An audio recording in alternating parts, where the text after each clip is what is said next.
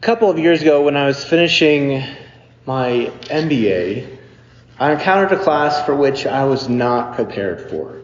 And I don't remember, frankly, what the class actually was, but it had something to do with math, and I probably blocked it from my memory. But having not done organized math in about 20 years, it was a bit challenging for me. Math is not my strong suit.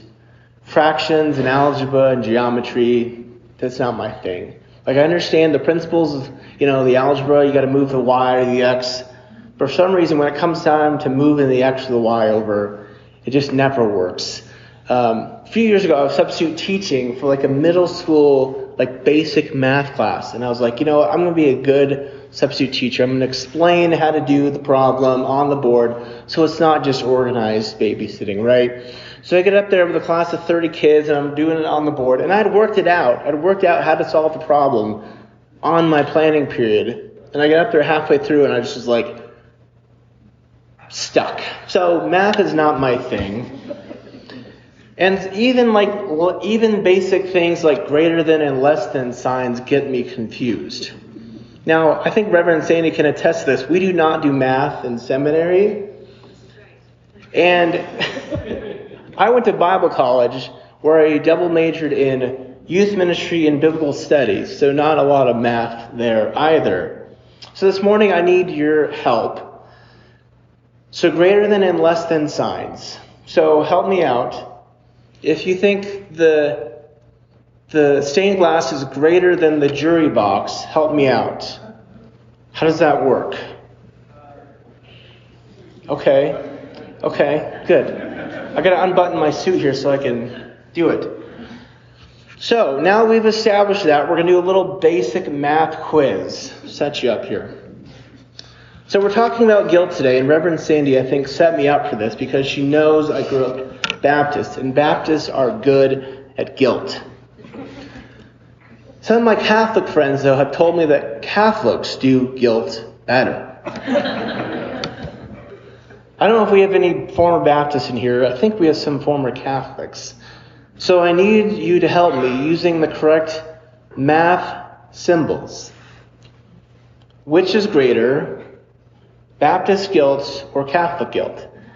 And we'll have... I feel like stained glass represents Catholicism better, and jury box I feel like encapsulates Baptist well. So I need you to help me. So greater than, I'm going to say Baptist guilt is greater. Who else? What do you think? Okay. I see a real not big participation by some of you. I need some more liveliness. Very good. Very good. Thank you for your participation. So this is the last week of our Break Free sermon series, and today we're talking about breaking free from guilt. Again, guilt is something I'm well acquainted with from my Baptist upbringing, and I can't speak to how Catholics do guilt, but when it comes to guilt, what comes to mind for me is what's called altar calls. I'm not sure you've ever heard of these, but they're basically in church at the end of a preacher's message, the speaker will encourage the listener to come forward, to walk to the front, and make some kind of commitment of faith, either by praying alone or speaking with the pastor. A couple of weeks ago, Reverend Sandy shared a story about church camp, and alas, I have a story to share about church camp. I do want to tell you, I think Reverend Sandy would agree, church camp is a good thing, just we sometimes have not great experiences. But some are better than others. Years ago, when I was in middle school, junior high back then, right, I went to a fundamentalist Baptist youth camp somewhere in southern Colorado. And again, I was young, very impressionable, trying to figure out my way in life. And this was a very conservative camp. A lot of the girls wore dresses and skirts. Fraternizing with the opposite sex was strongly discouraged. And there was a lot of preaching and teaching. I think we had morning devotionals, midday Bible lessons, and then a big end of the evening chapel service.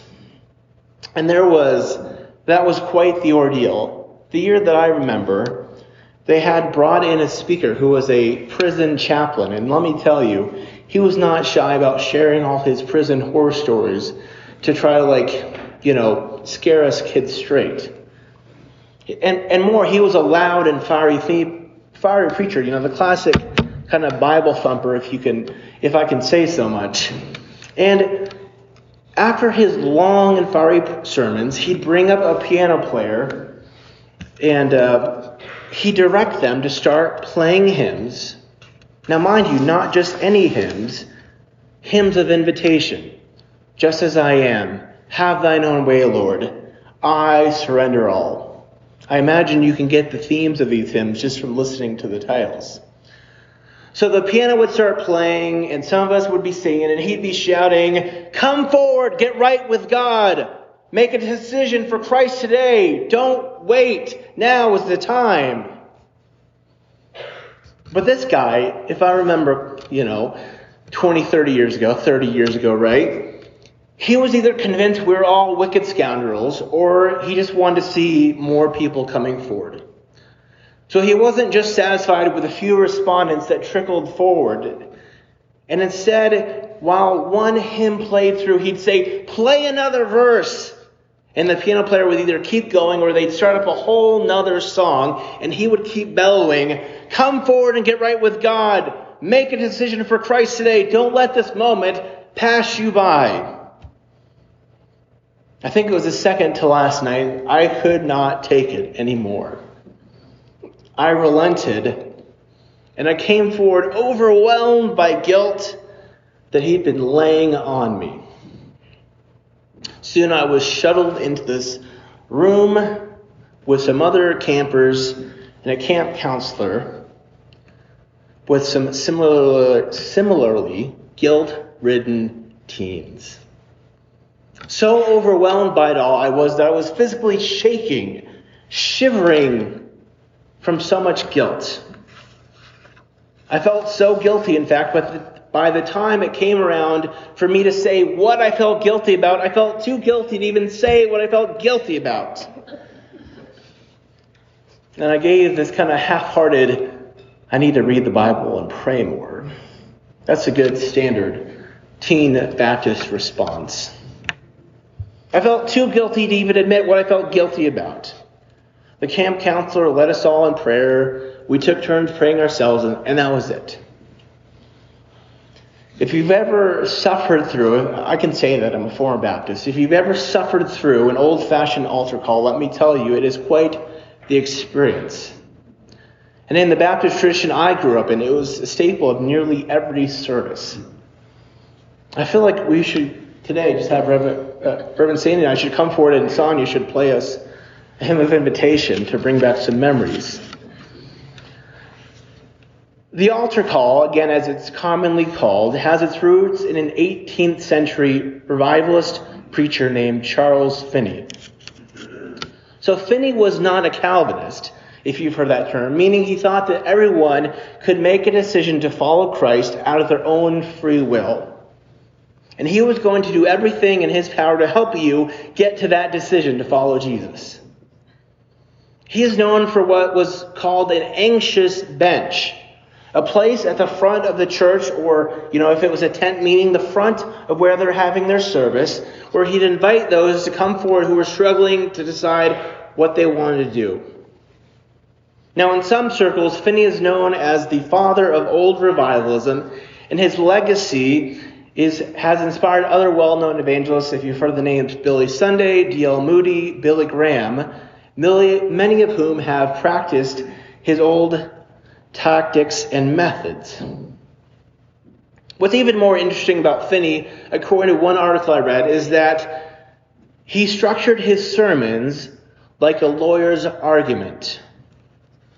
In short, he was the prosecuting attorney, and he was trying to convince the listener of their own guilt.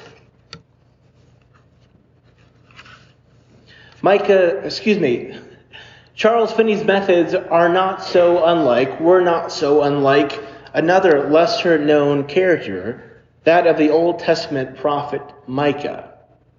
Micah was one of the four big prophets of 8th century Israel, Amos, Hosea, Isaiah, and Micah.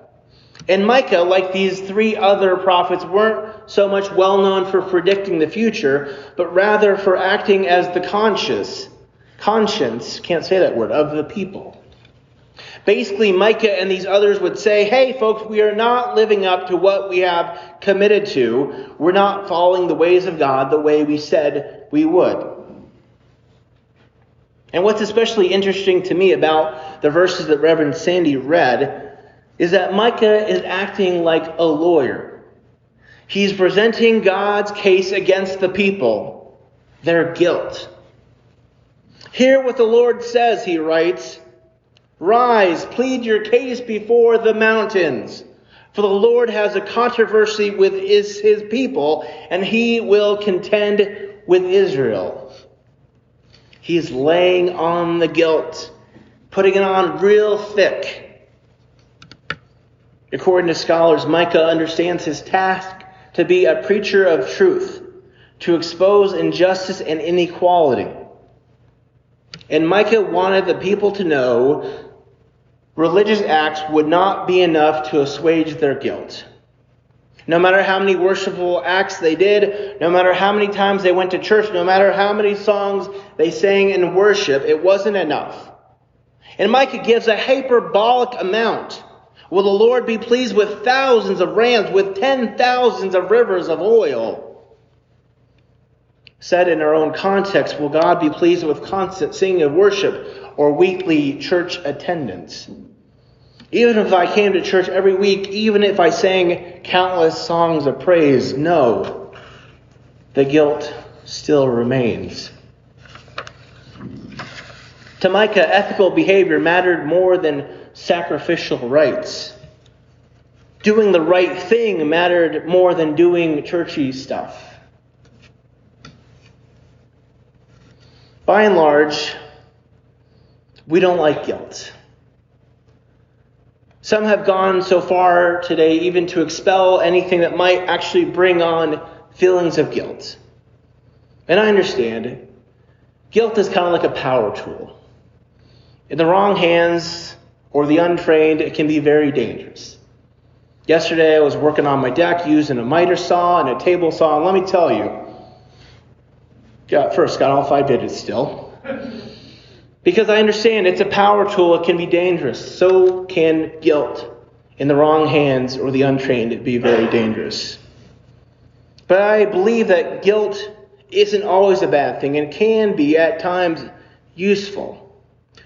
Brene Brown writes that guilt can be adaptive and helpful. Guilt acts like a mirror to hold up our own actions in comparison to our own self-confessed ethics, morals, and values. Guilt calls us to take action. For Micah, he was compelling his listeners to live up to the values to which they confessed. He was guilting those in his time, the rich, the powerful, the elite, that their actions were not right. And he was calling them, though, not just to stay in their guilt, but to do justice, love mercy, to walk humbly, those words we sing nearly every week. Again, very familiar to us. Micah wanted his listeners not just to feel guilty, but to do right, to break free from their feelings of guilt by doing right, by living according to the commitments they had made.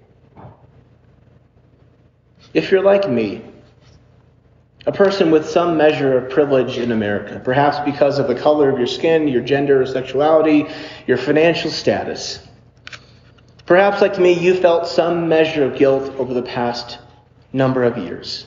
As African Americans have pleaded for Black Lives Matter, as the LGBTQ community have cried for equality, as those who are of low income have begged for economic inequality, perhaps like me, you have felt some measure of guilt.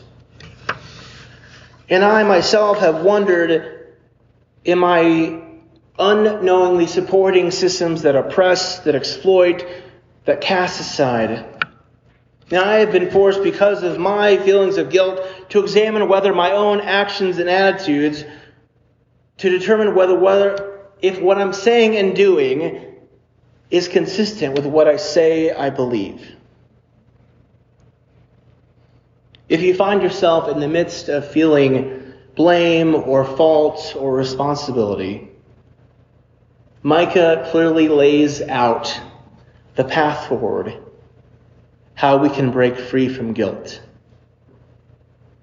And as I see it, we've got basically three options we can do when it comes to dealing with our guilt. We can, as Brene Brown talks about it, we can internalize our guilt, assuming that we're just a bad person and capable of doing good. We can, like some are suggesting in current day, pretend it doesn't exist, it's all a lie, nothing is wrong. Or we can, like Micah advises, acknowledge our own shortcomings, break free, move forward, doing justice, loving mercy, walking humbly. Which do you think is the most helpful? Which do you think is the most faithful? What do you think is most in accordance with God's ways? He has told you, O mortal, what is good, and what does the Lord require of you, but to do justice, love kindness, and to walk humbly with your God. Let us pray. God, the case has been made before us. Like the people of Israel, we know that at times we are not faithful to the words that you ask of us. God, help us to live out our faith, to do justice, to love mercy, to walk humbly. May these be our words and our actions. Amen.